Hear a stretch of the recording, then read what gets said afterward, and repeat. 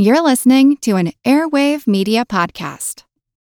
This country was built on a distinctly American work ethic, but today, work is in trouble. We've outsourced most of our manufacturing to other countries, and with that, we sent away good jobs and diminished our capability to make things. American Giant is a clothing company that's pushing back against this tide. They make a variety of high-quality clothing and activewear, like sweatshirts, jeans, dresses, jackets, and so much more. All made right here in the USA, from growing the cotton and adding the final touches. So when you buy American Giant, you create jobs for seamsters, cutters, and factory workers in towns and cities across the United States. And it's about more than an income. Jobs bring pride, purpose. They stitch people together. If all that sounds good to you, visit American-Giant.com and get 20% off your first order when you use code STAPLE20 at checkout. That's 20% off your first order at American-Giant.com with promo code STAPLE20. With the Lucky Land Slots, you can get lucky just about anywhere. This is your captain speaking. We've got clear runway and the weather's fine, but we're just going to circle up here a while and get lucky. No, nothing like that. It's just these cash prizes add up quick. So I suggest you sit back, keep your tray table upright, and start getting lucky. Play for free at LuckyLandSlots.com. Are you feeling lucky? No purchase necessary. Void where prohibited by law. 18 plus terms and conditions apply. See website for details. Useless information. Hi, I'm Steve Silverman, and you're listening to a classic episode of the Useless Information Podcast. For your listening pleasure, I have for you today the story of the U.S. Bicycle Corps, which was released back on March 29th of 2009.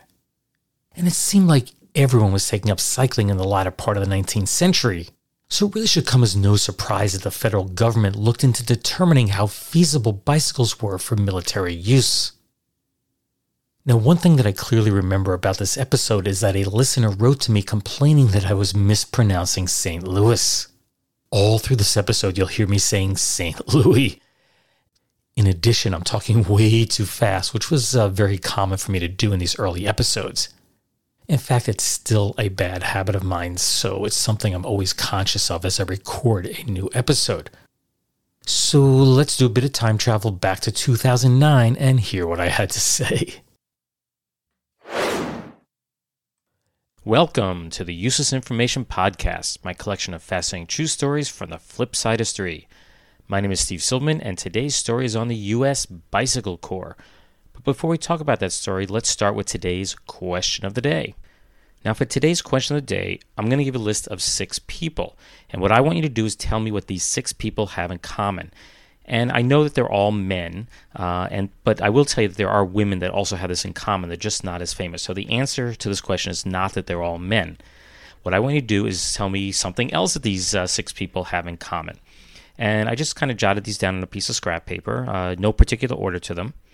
The first person on my list is Edwin Hubble, a famous astronomer. Of course, the Hubble telescope is named after him. The second person on my list is the famous singer and actor Kris Kristofferson. The third on my list is Bobby Jindal, Louisiana governor, and some people say possibly somewhere down the road, U.S. president. Number 4 is George Stephanopoulos, who is a former assistant to Bill Clinton and currently hosts the ABC Political Sunday show This Week. The 5th person on my list is Bill Bradley, famous basketball player, former senator, and even at one time a candidate for president of the United States. And the last person on my list is David Souter, who's currently an Associate Justice of the Supreme Court in the United States. All 6 of these people, plus a bunch of others that are not as famous, have something in common. What is it that they have in common? And I'll let you know the answer to this question at the end of the podcast. Hey guys, it is Ryan. I'm not sure if you know this about me, but I'm a bit of a fun fanatic when I can. I like to work, but I like fun too. It's a thing. And now the truth is out there. I can tell you about my favorite place to have fun. Chumba Casino. They have hundreds of social casino style games to choose from with new games released each week. You can play for free anytime, anywhere. And each day brings a new chance to collect daily bonuses. So join me in the fun. Sign up now at ChumbaCasino.com. No purchase necessary. VGW Group. Void where prohibited by law. See terms and conditions. 18 plus. And now for today's story on the United States Bicycle Corps. Now, you may recall about a year ago, in February of 2008, I did a story on the United States Camel Corps, and this story is actually fairly similar and even occurs around the same time because the United States government was looking for efficient, fast ways to move their troops around this very, very large country that we live in. Keep in mind that the automobile, the motorcycle trucks, they were still years away from mass production, so they were not an option to be considered. Really, the only way to move troops, say from the East Coast to the West Coast of the United States and vice versa, was either by railroad, by horse, or by the seas. Now, if we look at the railroads, that's a really great idea, but you're stuck on tracks, and that really limits where you can go. Sure, you can move a lot of troops and a lot of equipment very quickly, but you're really limited in where you can go in such a very large country. And moving by horse, the old standby, was not very practical because there's a lot of maintenance, a lot of care, a lot of food that was needed for horses. And even moving by sea, another old standby, was not very practical for the United States because to get from the East Coast to the West Coast and vice versa, you had to go all the way down around the tip of South America. The Panama Canal was still years away from being completed. So why bicycles? We need to realize that towards the end of the 19th century, bicycles were becoming more reliable and much easier to ride. And that's really due to two inventions. The first was the invention in 1874 of the safety chain-driven bike by H.J. Lawson, although some people give the credit to John Starley in 1877, and also the invention of the pneumatic or air-filled tire by John Dunlop in 1887. These two inventions made biking much safer, much more, let's say, comfortable, right, riding on a pneumatic tire. So therefore, bicycling became very, very popular. And believe it or not, preliminary tests showed that it would actually take less time to move troops on bicycles on well-paved roads than you could do by horses, because horses required all the care and maintenance and rest. While he certainly didn't originate the idea, the real catalyst behind using bicycles to move Army troops around the United States was actually the brainchild of a West Point graduate named James A. Moss. It took a bit of begging and pleading, but Moss was actually finally authorized to establish the 25th U.S. Infantry Bicycle Corps at Fort Missoula in Montana in July of 1896. Of course, Lieutenant Moss was put in command, but if you were putting together a bicycle corps for the military for the first time, what kind of troops would you include? Well, here's what Moss actually had. He had a sergeant, a corporal, a musician. He needed someone to play reveille and taps, and he had 5 privates also under him, which included a mechanic. Someone needed to fix these bicycles as they moved around the country. Once everything was put in place, they began to practice, and boy did they practice. They rode somewhere between 15 and 40 miles each day on these old-fashioned bicycles. And if that wasn't enough, they needed ways to get over fences and to carry their bikes across streams, so they practiced that also. So it was a lot of exercise getting these men ready for the long journey that they anticipated to move the troops along. And once they felt that the troops were trained, it was time for the first big challenge. After all, it's one thing to get trained, but you need to prove this idea will actually work. Will using bicycles be better than horses, be better than the railroad in getting your troops and gear from one place to another? Well, their first major challenge was a bike ride to Lake McDonald, which lied about 150 miles north of Fort Missoula. And Lake McDonald happens to be the largest lake in the Glacier National Park. And believe it or not, they managed to get to the lake in just 24 hours of pedaling time. That's not total time. That's just how many hours they spent pedaling. 24 hours. That's actually pretty good. After the successful trip to Lake McDonald, it was time for a more grueling challenge, and they decided to pedal their way to Yellowstone Park and back. And believe it or not, they covered 791 miles in just 126 hours of traveling time. Pretty remarkable. It's about 6.5 miles per hour, which if you think about it, with the bad roads, actually lack of roads in many places, and even how crude the bicycles were at that time, that's a pretty amazing time. Actually, it sounds pretty painful without the shocks and the rubber seats that we have today. And then it was time for their ultimate challenge. It was decided they would bike all the way to St. Louis. Now, you don't have to know much about geography to know that St. Louis is a long way from Montana. In fact, it was estimated to be about 2,800 miles at the time to go there and come back. Now, the path was actually chosen because it had a very long length, of course, but it was also rugged and had very extreme weather conditions. And they followed the path of the railroads. It seemed like the easiest way to go, which would take them through, and get this, they went through Montana, Wyoming, South Dakota, Nebraska, and ultimately, since they were going to St. Louis, they ended up in Missouri. It was ultimately decided that for such a long journey, the 25th Infantry needed to be expanded to 23 men, which would include a surgeon and an additional corporal. Now, everyone who went on this trip actually volunteered. There were more than 40 men that wanted to go, and in the end, they chose the most physically fit men. Now, what's very unusual for the time is that all the men that were chosen were black. Other than Moss and the doctor, everyone along on the trip, everyone bicycling along was black. There was also a reporter named Edwin H. Booz from the Daily Missoulian who accompanied them on the trip to report how things were going. Basically, every time they got in town, he would go to a telegraph and report back as to how their progress was moving along. Keep in mind that the bicycles of this time were not the streamlined, multi-geared, lightweight models of today. These were heavy steel beasts, and they weighed nearly 80 pounds when packed with their gear. There was just no way that they could carry everything along the entire, everything needed for the entire trip. So they arranged for food pickups every 100 miles or so. After all, they were following the railroad tracks, so it was very easy to put these supplies along the way. And they're off. Well, maybe not, but they left Fort Missoula at dawn on Sunday, June 14, 1897. And very quickly they encountered a violent afternoon thunder shower and had to deal with all the mud that stuck to their wheels. They actually ended up walking their bikes for part of the day, yet somehow managed to cover 54.5 miles on their very first day. It's pretty amazing. And, as is very typical for stories like this, things would only get worse. They hit a terrible sleet and snowstorm on the Continental Divide on the fourth day. They had to deal with frozen fingers, ears, all that, and yet they still managed to carry on. Then they encountered incredible swarms of mosquitoes at Fort Custer in Montana. They had to deal with rocky roads, and somehow, and I always find this amazing, is they managed to cross the Little Bighorn River 7 different times. Seems to me if you cross once, that's it, but they managed to do it 7 times. And how about their 20-mile uphill climb under an intense sun in Gillette, Wyoming? These are pretty bad conditions to deal with on a very crude bike. As if the prickly pear cactus needles in South Dakota weren't bad enough, they were forced to drink very, very alkali water, and it made Lieutenant Moss very sick, and they had to leave him behind. He had to spend 4 days in Alliance, Nebraska, while he got well. And he later caught up to them, by hopping the train and, met up with them 4 days later. But during these 4 days without Moss, they encountered the hottest temperatures of the journey, sometimes in excess of a scorching 110 degrees Fahrenheit. And to make it worse, their bikes were sinking 8 to 10 inches in the sand, and they had no choice but to ride their bikes along the railroad, bouncing along the ties. Just think what that's like on a bike with no shocks. Even worse, half of the men became sick from the alkali water, and 2 had developed blisters on their feet from the very, very hot sand. Yet, they pedaled on.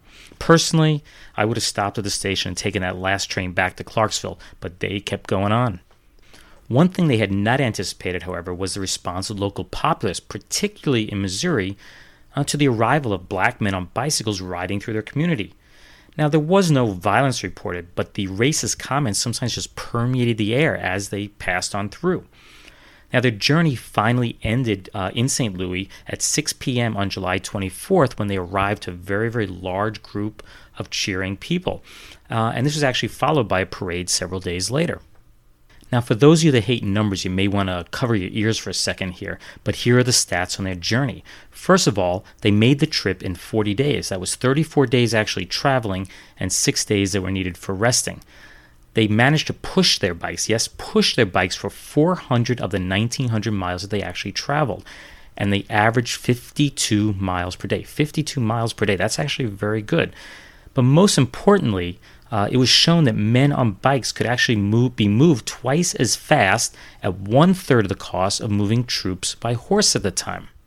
While their journey was a success, albeit a really grueling one, the Army actually concluded that the obstacles to ride back to Fort Missoula were actually too great and ordered that they make the return trip by train.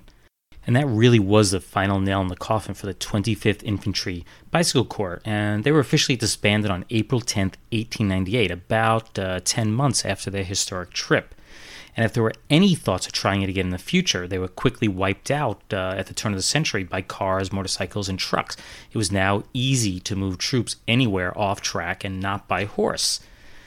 But believe it or not, bicycles were still used to move infantry into the 21st century, and that was until the Swiss Army Bicycle Regiment was disbanded.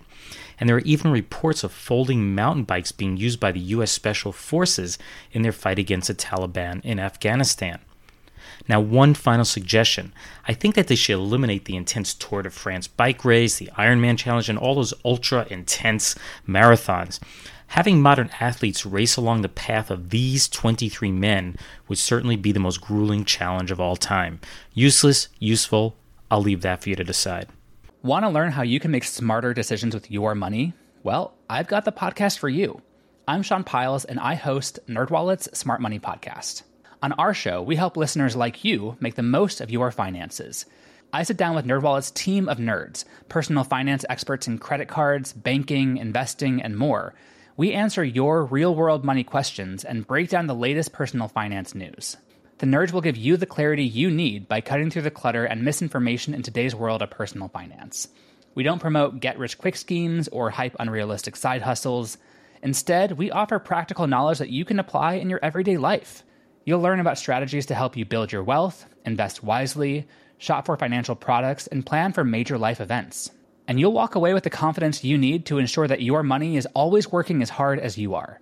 So turn to the nerds to answer your real-world money questions and get insights that can help you make the smartest financial decisions for your life. Listen to NerdWallet's Smart Money Podcast wherever you get your podcasts.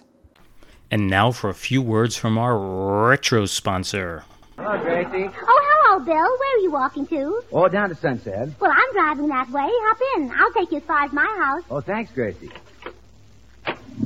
Gee, you know, Gracie, I'm getting a lot of lifts from girls lately. Only last night I had a funny experience riding in my girlfriend's car. Really? What happened? Well, I asked her to stop, so she did. And she kind of put her head on my shoulder, and I was whispering to her. What were you whispering, Bill? Oh, you know, Gracie, just cuddly stuff. Well, like what? Like what? Oh, you know, the same thing George whispered when he was courting you. Oh. And did she lend you the money?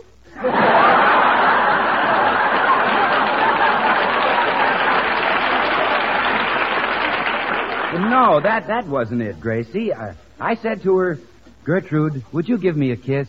And she said no. And I said, would you for a big red apple? And she said no. And I said, would you for a bar of Swan soap?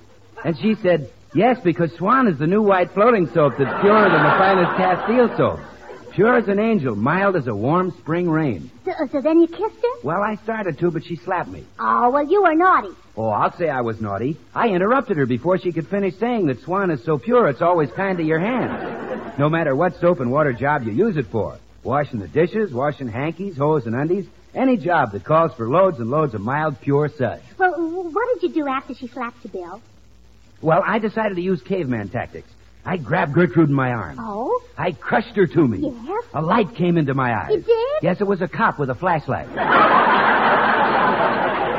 Well, he said, all right, you two, break it up, break it up. What did you do? Well, we broke it up. She took half the bar of Swan, and I took the other half. You know that's easy to do with Swan, Gracie. Just a flick of the wrist, and you get 2 swell cakes of soap. One for the kitchen for dishes and cleaning, and one for the bathroom for your hands and face. Well, what finally happened, Bill? Oh, I'd rather not tell you. Oh, come on, tell me. What did Gertrude say? Oh, Gracie, I'd rather not tell you. Well, you'll have to get out now, Bill. You can walk home from here. You guessed it, Gracie. That's just what Gertrude said. Well, goodbye. Tell George I'll see him later. All right, goodbye. Oh, I wish George would take Bill aside and have a little talk with him. I bet George could learn plenty. Oh, you, George, I'm home.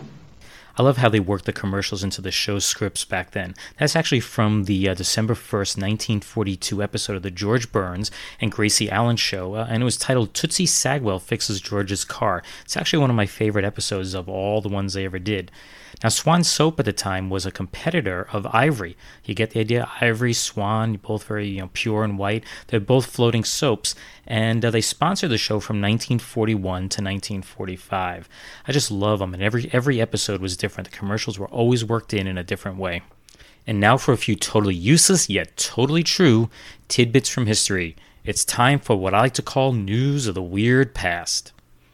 And our first story goes back to January of 1924, where it was reported that women in England who had been divorced from their husbands actually got notches put on their rings as to cross out their marriage. They didn't want to take off the rings, so therefore they would just get a jeweler to put a cut across it. And if they had multiple divorces, they would get multiple cuts across the ring. Of course, this never really caught on, because just think what Elizabeth Taylor's ring would look like today. Okay, so that was a bad joke. How about this one from January of 1931? It was reported that a giant whale was going to make a 3,000-mile trip across the United States from Los Angeles to New York. Why? How? Very simple. Someone concluded that people who lived inland had never seen a whale. So what they were going to do is preserve one and actually put it on a trailer and tow it behind a car across the country so people could actually see a real-life whale. Makes sense to me. And our last little tidbit goes back to February 1938, and I think you'll like this one, where it's reported that alligators that were kept as specimens at the United States Bureau of Fisheries Aquarium in Washington, D.C., were actually being tried out as plumber's assistants. What would they do? They'd drop them down into clogged pipes where they'd swim up and hopefully punch a little hole in it, and then the water that drained through would clean them out totally. Don't think it ever caught on, but maybe this explains why there are occasional reports of alligators in the sewers of New York City and other major cities. And now the answer to today's question of the day, where I asked what the following people all had in common. They were Edwin Hubble, Bill Bradley, George Stephanopoulos, David Souter, Chris Christopherson, and Bobby Jindal. And there are others that can be added to this list. What they all had in common is that they are Rhodes Scholars. Now, in case you're curious, the Rhodes Scholarship is named after British businessman Cecil Rhodes, who had become fabulously wealthy from exploiting Africa for diamonds. His company De Beers is still around today. And in fact, the country Rhodesia, Rhodesia, was named after him. Of course, that's now Zimbabwe and Zambia. Now, the Rhodes Scholarship was established in 1902 when he left his fortune to be used for bringing outstanding students from all around the world to study at the University of Oxford in England. And in fact, there are 90 scholarships per year given out. Well, I hope that you enjoyed today's story on the U.S. Bicycle Corps, along with the question of the day on the Rhodes Scholars, the retro sponsor from the Burns and Allen show, along with the news of the weird past tidbits. If you'd like to read more true stories just like it, please be sure to get a copy of one of my books. They are Einstein's Refrigerator and Lindbergh's Artificial Heart, and both are written by me, Steve Silverman. They're available from your local bookseller, online, and from your local library.